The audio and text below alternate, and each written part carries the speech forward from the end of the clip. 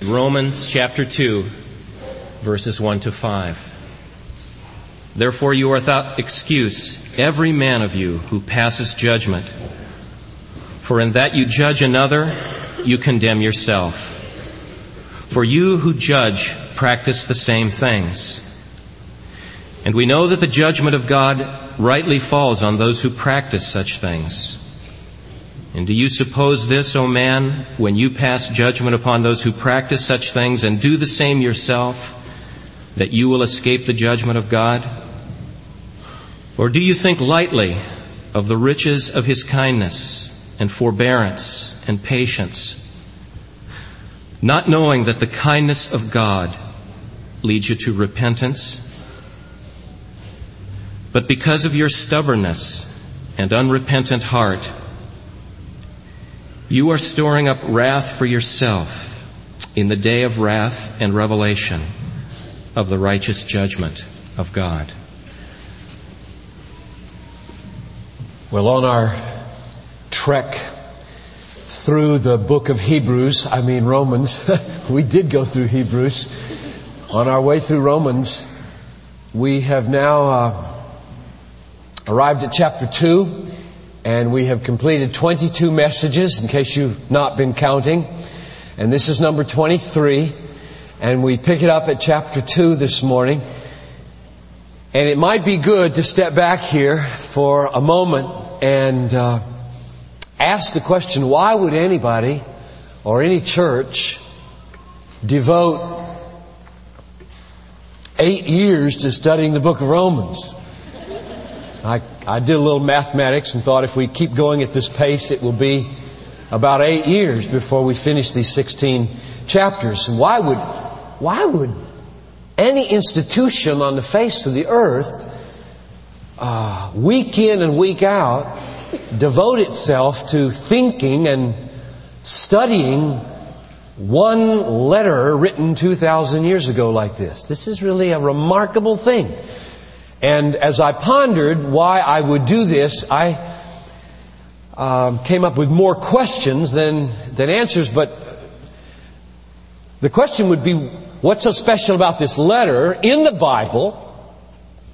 And then the bigger question is, what's so special about the Bible that one would even devote so much energy and time week in and week out to trying to base one's life on the Bible? So as a kind of transitional introduction from verses 1 to 32 of chapter 1 into chapter 2, I thought I would step back and try to answer that question for a moment. And I have 7 answers, and they're just little bullets. I know that whole messages could be given on each of these answers, but receive them as pointers to answers rather than whole developed answers, and it might help.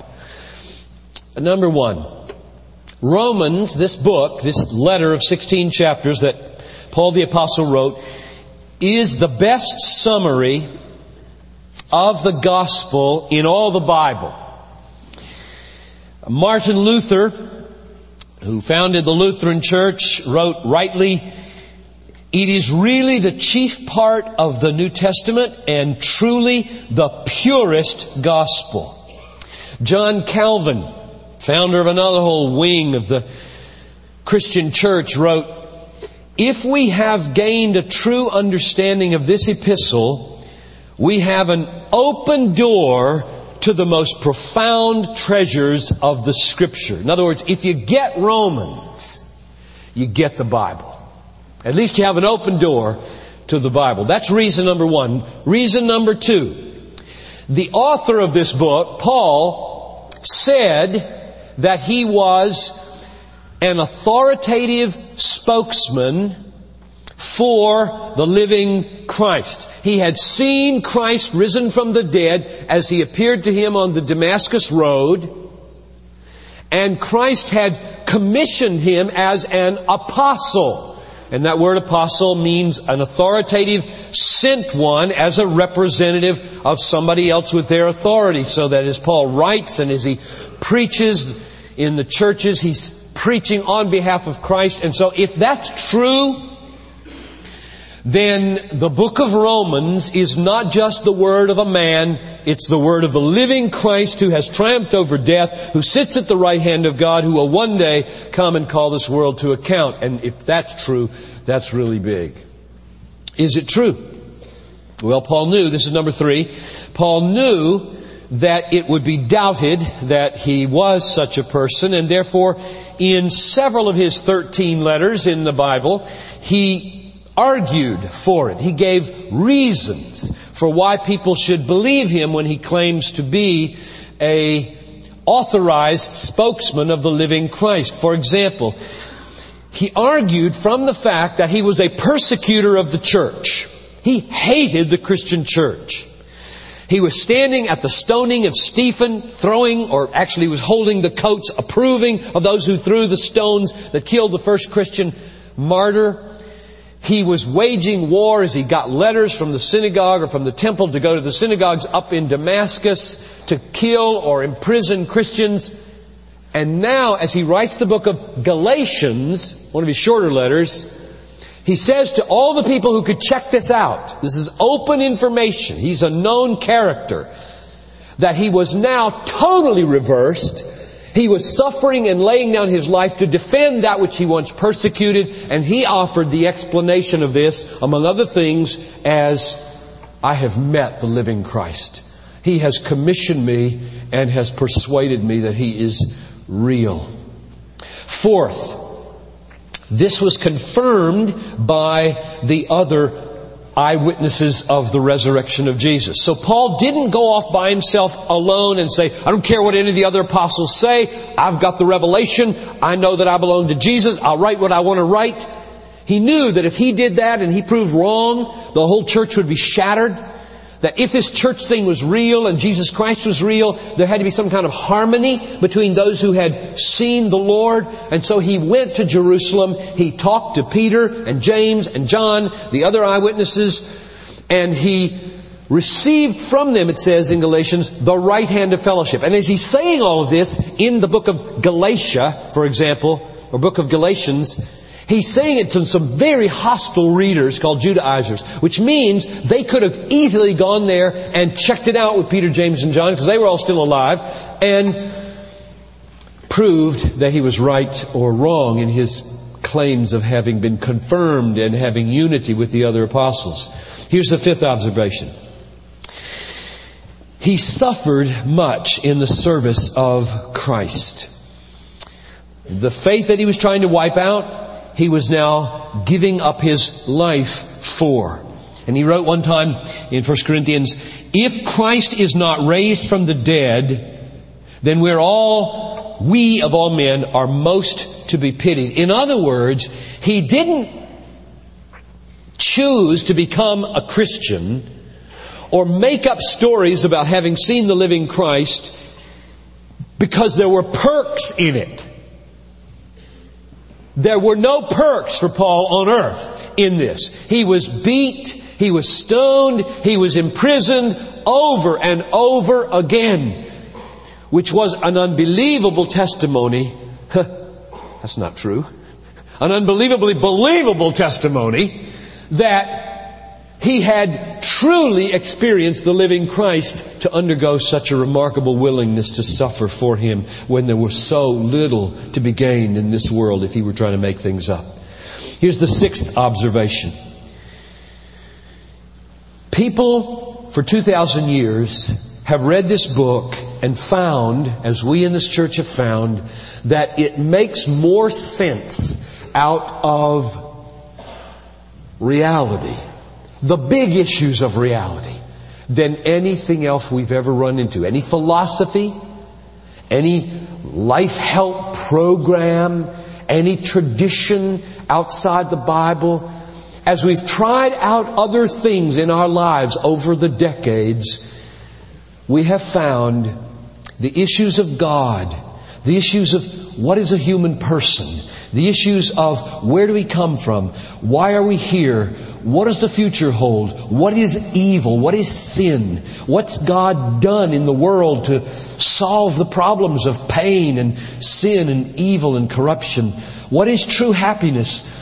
How is life on this earth to be ordered so that society flourishes rather than collapsing into chaos? We have found answers to these kinds of mega questions that bring a coherence to life and a meaning to life and a significance to life that we can't find anywhere else. And that has brought a kind of self-authenticating power to this book among all the other books. Finally, observation number 7. This book has had probably more than any other book in the Bible an impact on people that is remarkable. I'll give you a few examples. It was a sentence, one sentence from the book of Romans that converted St. Augustine, who became the most influential teacher in the Christian church. He was living in 386 when in a garden he heard read the words in Romans 13 that time was sufficient for doing what the Gentiles do, and now put away all of that and embrace the light of Jesus Christ.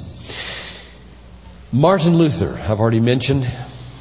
In 1515 and 16, he was preaching through Romans, and he was not a converted man. He was a monk, and he was desperate to find God. But his job in the university was to teach Romans, and so he did it. And when he got to chapter 1, verse 17, which I'm going to quote in just a few minutes, he was overwhelmed by the glory of the gospel and was transformed, and from him was birthed what we call the Protestant Reformation. 200 years later, 1738, John Wesley, remember him? John Wesley in England goes to Aldersgate, listening to the exposition of and the reading of Luther's commentary on Romans, is transformed into another man. And the whole revival called the Great Awakening came from this encounter with the book of Romans, and blessing came upon America and England in those days. Let me give you one 20th century example. This was new to me. I just read about this in recent days. There was a Romanian named Dumitru Cornilescu, and he was a student in Bucharest, and he was a Greek Orthodox person, but not saved. That is, he didn't have a personal relationship with God through Jesus Christ. He just knew facts, and he tried to do his duty as a priest, and he decided in all of his questioning that the best thing he could do would be to translate into Romanian, because there was no good translation in 1916, the whole New Testament. And so he undertook to begin a translation. And when he got to the book of Romans, where we are, he was overcome by the reality of the great truths of the gospel and was converted. Had an encounter with the living Christ and found forgiveness for his sins and received Christ in his righteousness.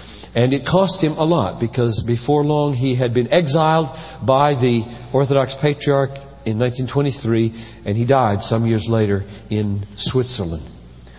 So all those just to illustrate that the book of Romans has had a tremendous impact, and we here at Bethlehem have come to love the book, and we are working our way through it and finding it one of the greatest words from God to His church that's ever been given. So here we come now to chapter 2. And I think it would be good probably for me to orient us on what we've seen so far.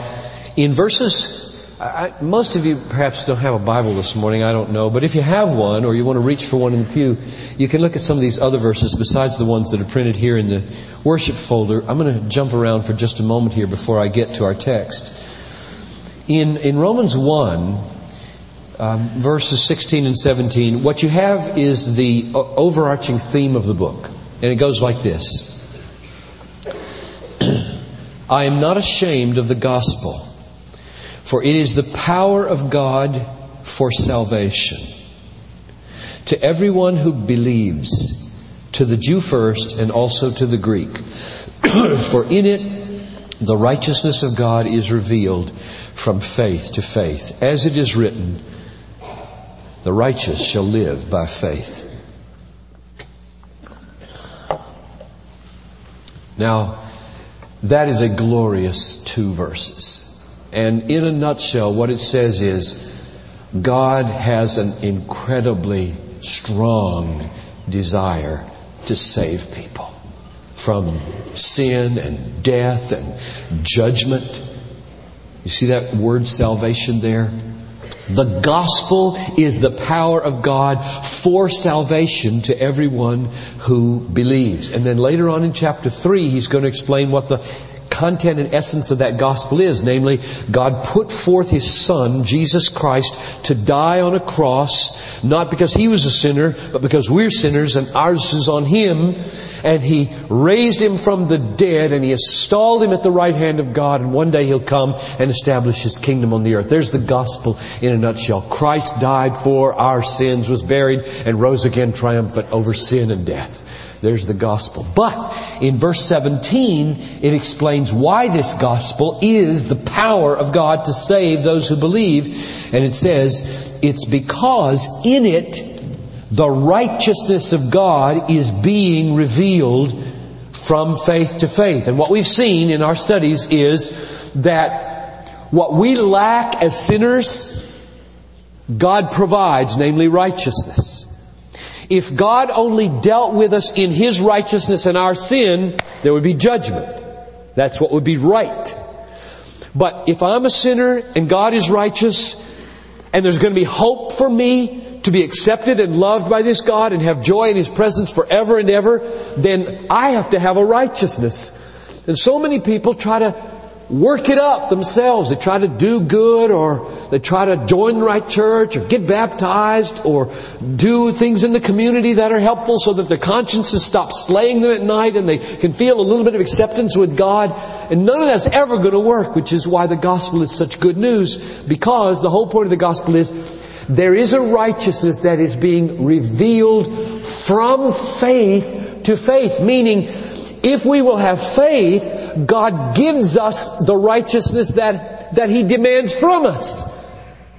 The righteousness that God demands from us, He freely gives to us. Namely, His righteousness, not our righteousness. There's the heart of the Christian gospel. If you ever wondered what's at the heart of the Christian gospel, what makes a person a Christian, it is the stopping of trying to be righteous in ourselves in order to win God's approval, and the embracing and receiving by faith of the gift of another person's righteousness, namely God's, which He purchased for us in the death of His Son on the cross.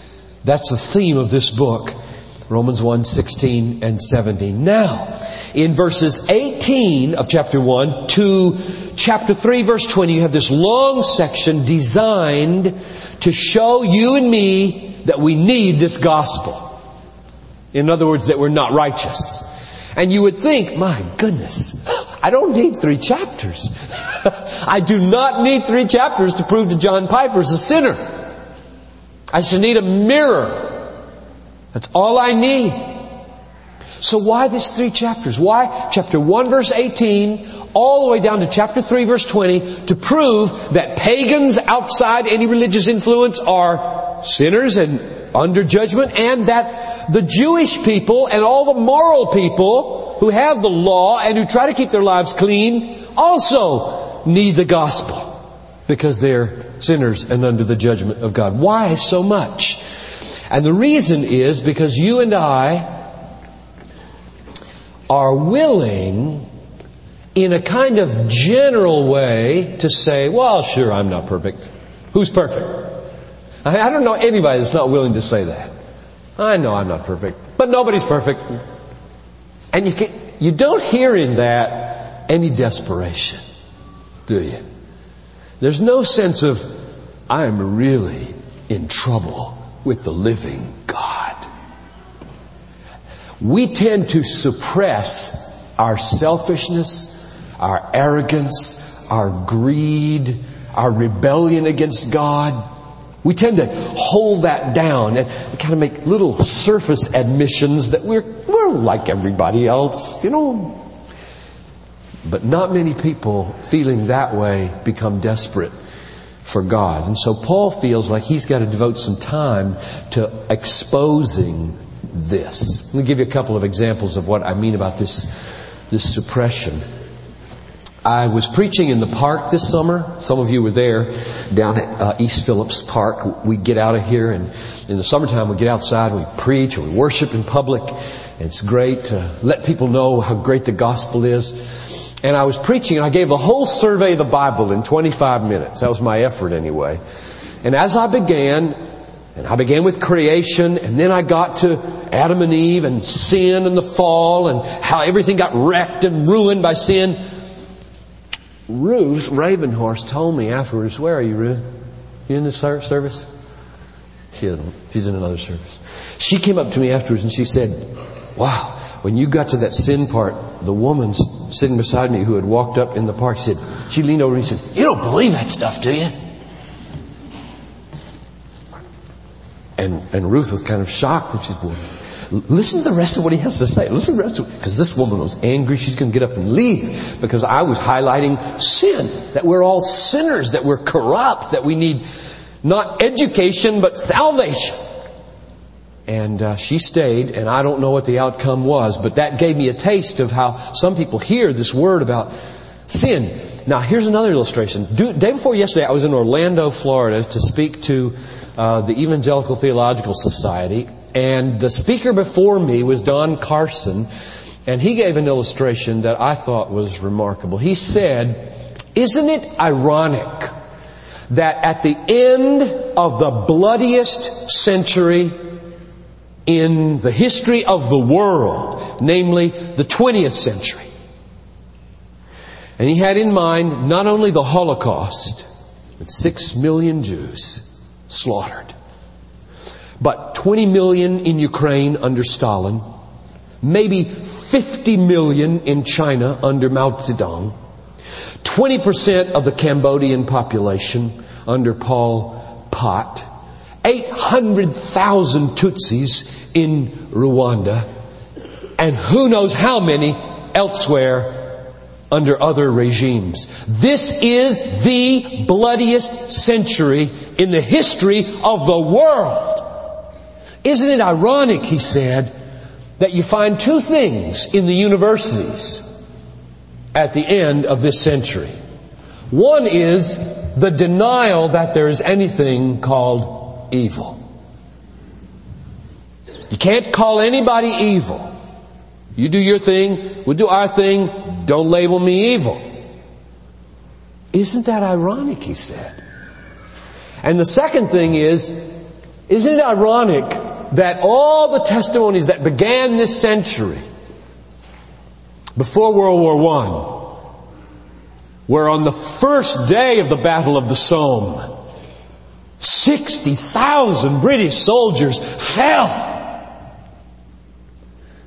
And within 4 months, 600,000 Germans were dead. 420,000 Allied troops were dead.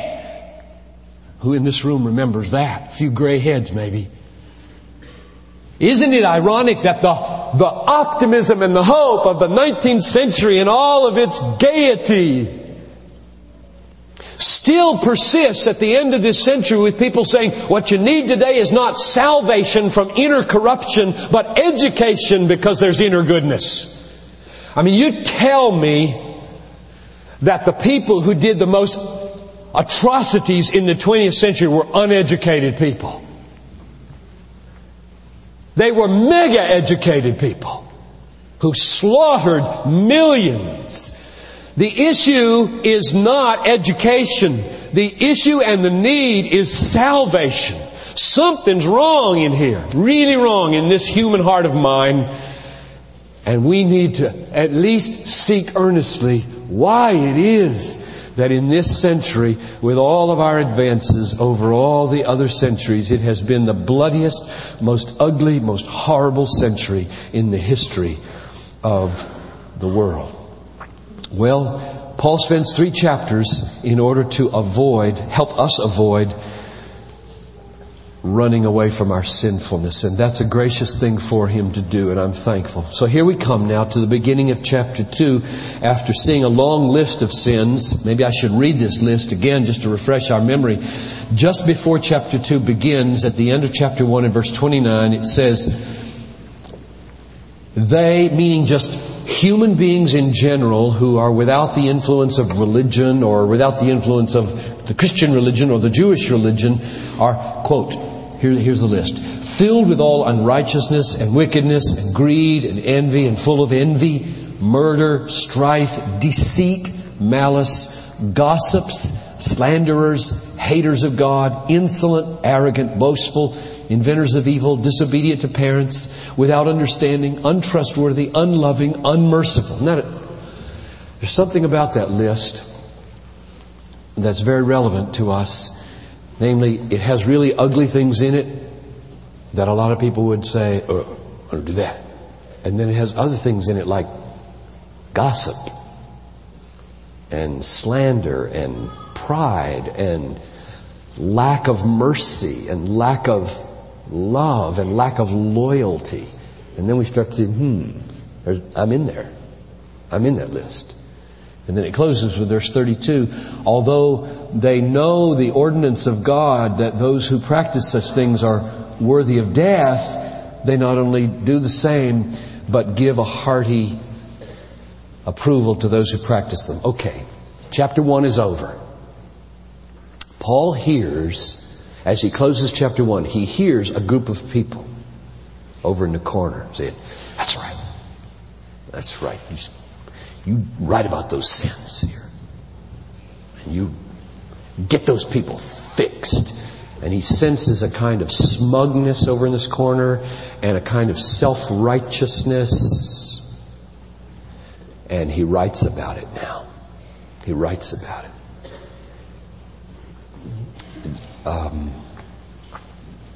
We call these people hypocrites. And I'll be real honest with you this morning. Regular attenders, members, and guests, I have a very plain agenda in this message. One of my very plain upfront agendas is to put hypocrisy out in front of us and ask what God thinks about it. Because I'm aware that one of the big stumbling blocks to people's knowing God and listening to Christ and giving Him a fair hearing is the hypocrisy of religious people. So what I want to happen in this room is that God would have His say in regard to hypocrisy. And maybe under the preaching of this word, God Himself would speak to you about His attitude towards hypocrisy so that you come to terms with who God is on the basis of what God says about hypocrisy, not the way some religious people are. That's my hope. So let's go ahead and read now the part that's printed right here in your worship folder. So if you don't have a Bible, let's all look at this. And if you've got a pen, and you were supposed to get pens as you came in, why don't you take your pen? Because I'm going to have you circle several words in this text. Because I don't have any verse numbers in this text. You see, this paragraph doesn't have any verse numbers in it. And I want to draw your attention to a few things as I read it. So, have a pencil or pen, if you've got one, ready. And I'll point out what to circle as we go. Therefore, you have no excuse, every one of you who passes judgment. So you see who he's talking to now? He's talking to this group of smug, self-righteous people over in the corner who just said, Amen, Amen, Paul, we like chapter 1. Therefore, you have no excuse, every one of you who passes judgment. For in that which you judge another, you condemn yourself. For you who judge practice the same things. Now circle two things in that verse. Circle no excuse and circle condemn yourself. And we'll come back. No excuse, condemn yourself. Verse 2. And we know that the judgment of God rightly falls upon those who practice such things. Now circle the phrase, judgment of God. Verse 3. But do you suppose, O man, when you pass judgment on those who practice such things, and do the same yourself, that you will escape the judgment of God. So circle again, judgment of God. Verse 4. Or do you think lightly of the riches of His kindness and tolerance and patience, not knowing that the kindness of God leads you to repentance? Circle riches of His kindness, circle tolerance, and circle patience, and circle the whole phrase, kindness of God leads you to repentance. That's the phrase printed on the pen that you got when you walked in. I asked David, can you print this on the pens? The kindness of God leads you to repentance. Okay, verse 5, last verse. But because of your stubbornness and unrepentant heart, you are storing up wrath for yourself on the day of wrath and the revelation of the righteous judgment of God. So circle lastly, day of wrath and righteous judgment of God. Okay. Now the reason I had you circle those kinds of things is because I only want to make 2 points very briefly in the last few minutes of this message. And the point is that God has 2 responses to hypocrisy or to sin. The blatant, ugly kind of sin and the moralistic, self-righteous kind of sin. He has 2 responses. Judgment and kindness. Because they correspond to 2 attributes in God. God is just and God is merciful or kind. Now let's just look at those one at a time. First, God is just. You see right at the beginning there, the first thing you circled, it says, you have no excuse. Now why does He say that? Those who've been around Bethlehem now for the last 22 messages know that in chapter 1 verse 20 and in chapter 1 verse 32, He said exactly the same thing about another group of people. Therefore you are without excuse. Therefore you are without excuse. And here He says it again now to another group of people. You are without excuse. What's the point of making sure He points out why people don't have excuses? Why do you do that? Just think about that. Don't you do that? In other words, if you say to your child, you have no excuse for having done that. What's about to happen when you say that? It's not a cookie. You say that before you discipline a child. You have no excuse. Why do you say it? Because you want them to know that discipline is just. That's the point here. You have no excuse, meaning God is just if judgment comes. So God is a just judge. He's not a willy-nilly judge. He's not a God who has bursts of anger that are out of control like so much of our anger is. When we read about the wrath of God, we shouldn't think about somebody fuming out of control as though He has no control over his mind and heart. God is a very controlled being, but full of emotion, both positive and negative, when each is appropriate. And so the first point to make here, God is very just, and therefore, if there's going to be judgment, and you see all those circles that I gave you about judgment, it's going to be only on people who have no excuse. If there were any legitimate excuse, God would judge nobody. He's just. That's the main point here. Number 1. First main point. And we're all included here. I pointed out those words, greed and envy and gossip and unloving and unmerciful. John Piper has a long way to go before I could ever saunter up to God and say, I did pretty good, didn't I? So open up. Let me in. No way could I ever get to heaven like that. I'm going to be under judgment if I'm dependent upon myself. Which leads us now to the second characteristic of God. And it's amazing to me in these 5 verses that Paul would mingle them the way he does. That He doesn't feel any tension at all. Sometimes we feel tension. How can God be just? And how can God be a God of wrath and still be a God of mercy and a God of kindness and a God of love? Well, the Bible doesn't have any problem with that. It's our problem. It's not the Bible's problem. It says here in verse 4 is the wonderful good news verse in these 5, that God has riches of kindness. And isn't it good that it says riches of kindness and not just kindness? Because there are kind of stingy kind people, and there are little kind people, and then there are big-hearted kind people. And if you contemplate God's wealth, it's very wealthy. And so riches or wealth of kindness is a huge kindness. But now what does it look like? If I'm a sinner, and if judgment is coming, if a day of wrath in verse 5 is coming, what would kindness be?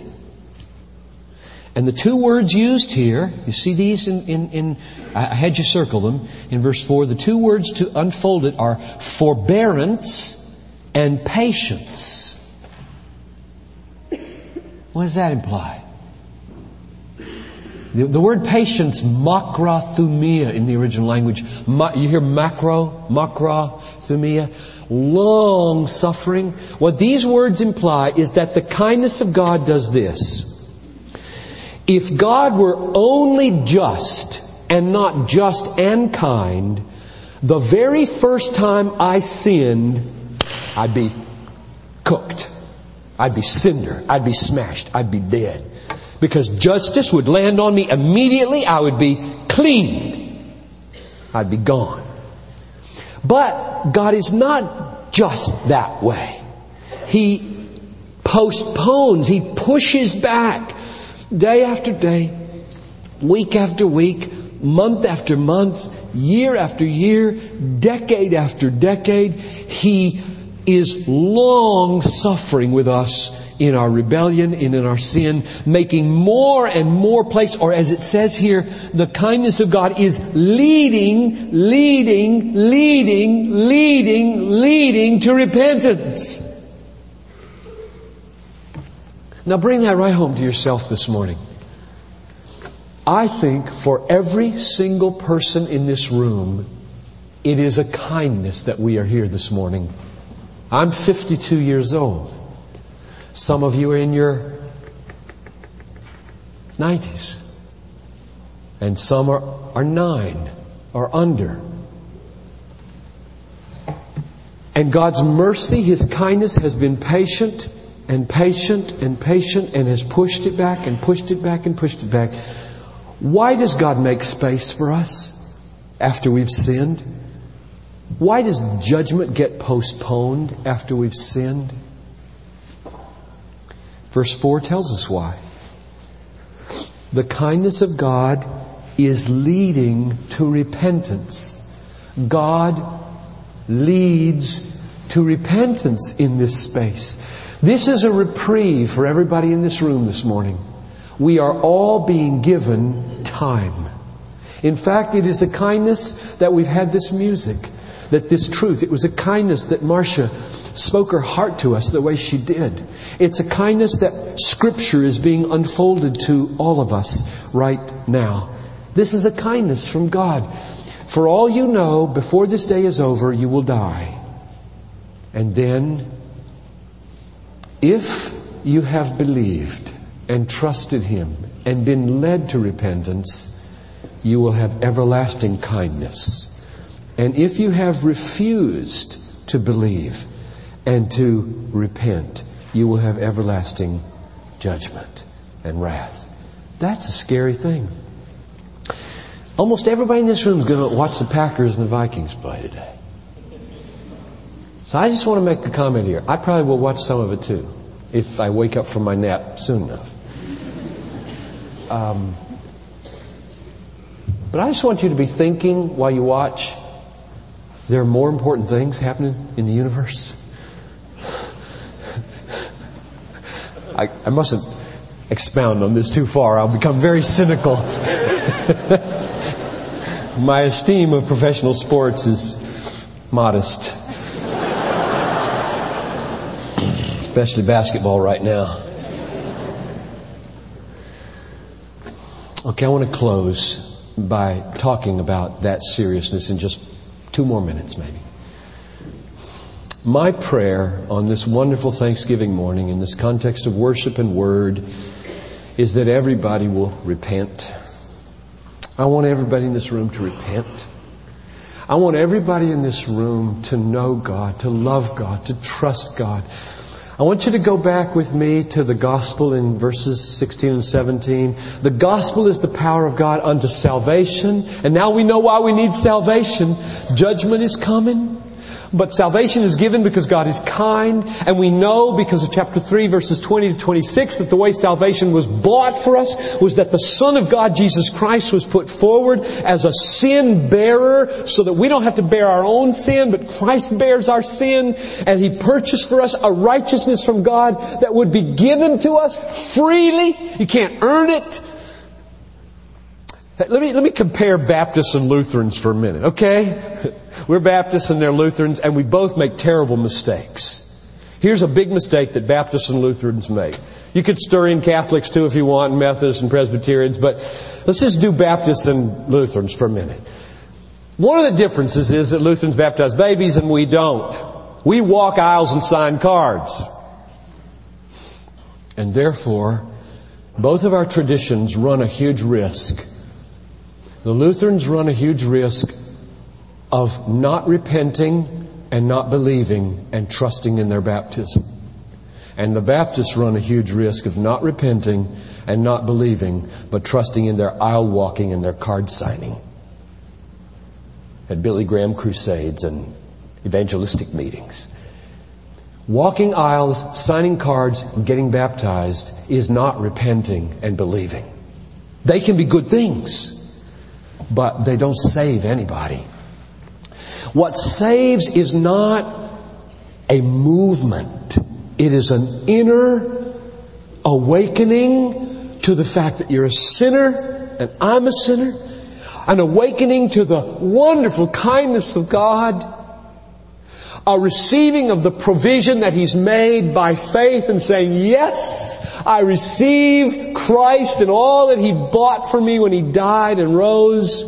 And a turning of our back on sin and entering by the power of God now working in us to fight the fight of faith and grow little by little into likeness with Jesus. And it's slow and it's hard, but God is merciful.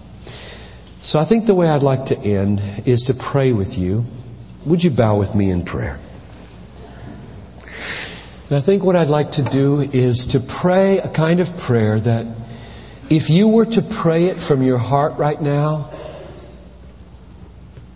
would signify that God is at work in your life and would enable you to receive His forgiveness and be saved from His judgment. The prayer would go something like this, and you can, if God puts it in your heart, just quietly in your own mind, say it with me. Oh God, I know in the depth of my being that You exist. You're a creator and that I'm accountable to You. I know too in the depth of my being that I have sinned against You. I don't love You the way I should, and I've mistreated You and I've mistreated people. I'm really concerned about this and I'm sorry for it.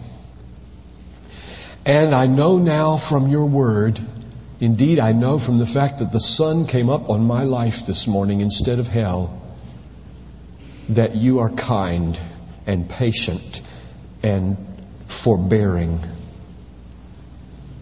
And I know that Jesus Christ, Your Son, came into the world to die for sinners. And I trust Him now. I trust Him. I look away from my own righteousness, which is practically non-existent. I look away from my own righteousness, my sin and my hopelessness to Jesus. And I say, Jesus, You are my only hope. And I believe in you.